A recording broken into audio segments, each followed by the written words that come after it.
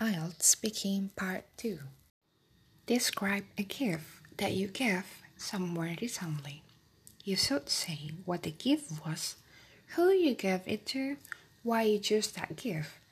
Being a simple answer. I would like to describe a coat I gave to my best friend as a present on her 22nd birthday. The coat is made of cotton only and by a Zara clothes brand.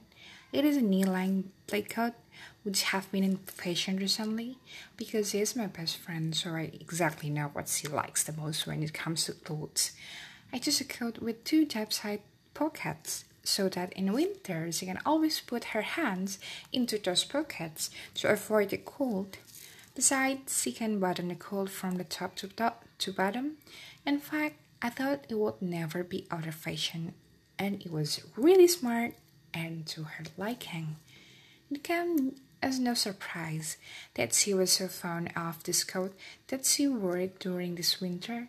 It fits her perfectly and makes her feel comfortable and warm, no matter how cold and the weather is.